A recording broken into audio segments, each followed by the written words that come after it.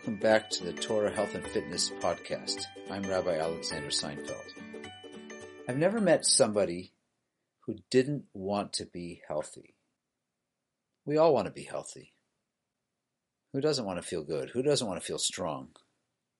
But somehow we are making choices daily and cumulatively that often lead to poor health outcomes. Why is that?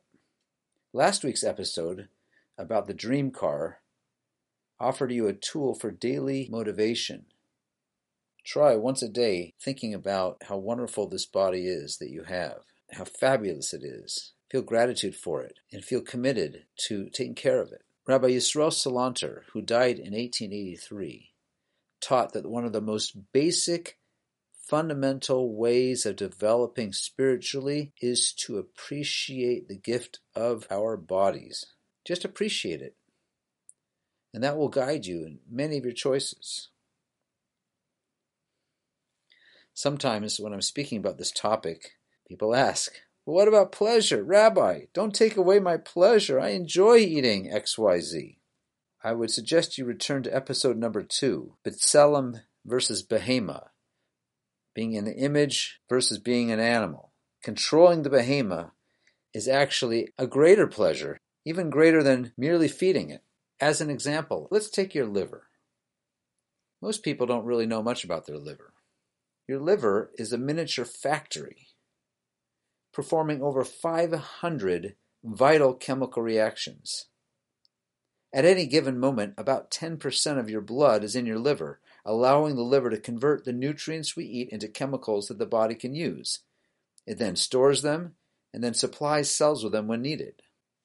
For example, it converts fats to usable energy, and it converts protein into energy, which is, by the way, why low-carb diets work. When the carb supply is reduced, the liver creates energy from protein and stored fat.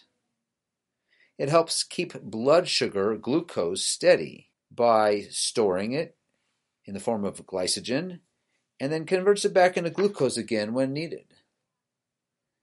It also stores certain vitamins and minerals, releasing them into the blood as needed. And it absorbs toxins and neutralizes them, or it makes sure they are released from the body. Remarkably, unlike any other organ in your body, a damaged liver can repair itself.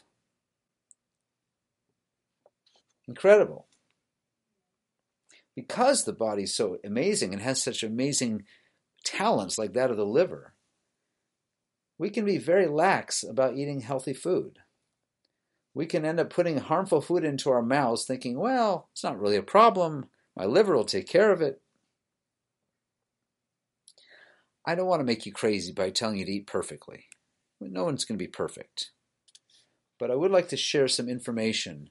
One, about particularly healthful foods that one ought to eat as much of as possible.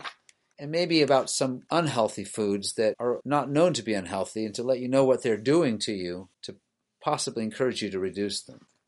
On the healthful side, I would like today just to promote raw, fresh vegetables. Maybe sometimes cooked, but preferably raw. Lots and lots of fresh vegetables. Fresh vegetables, including leafy greens, cruciferous greens like cabbages and broccoli, carrots, bell peppers, tomatoes. These vegetables give vitamins, minerals, supporting many basic bodily functions, such as healthy eyes and skin, your bones, your heart, your brain. They support your immune system, control inflammation, reducing risks of certain cancers, healthy nerves and nervous system. Details of which vitamins and minerals each vegetable provides is maybe for a different forum than this podcast. But eat as much as you can, fresh vegetables if possible, and in as natural or raw state as possible. That's the do for this week. Do eat as many vegetables as you can. And the don't, I mentioned last week, is orange juice. Well, not just orange juice, but let's talk about fruit juice in general, whether it's orange juice or apple juice or grapefruit juice. What is it that it's doing to you? Fruit juice of any kind is basically a glass of liquid sugar. Now, there's nothing wrong with sugar as a category. We run on sugar, but not in that form. The form of sugar that's in fruit juice is fructose. And the form of sugar we need to live is glucose. How does that fructose become glucose? You guessed it, in your liver, your chemical factory. Your liver converts the fructose that you eat into usable glucose. Well, it turns out that your liver has a speed limit. If you hit your liver with too much fructose too fast, it cannot convert it into glucose. When you drink your fructose, so therefore, when you drink your fructose in a liquid form, whether it be orange juice, apple juice, grapefruit juice, or Coca-Cola, that liquid fructose slams your liver like a tsunami, and your liver cannot convert it all to glucose. Whatever it cannot convert to glucose, it converts to fat. But not fat that goes to your waist, fat that gets stored around your liver. And a person slowly but surely develops fatty liver. That's bad.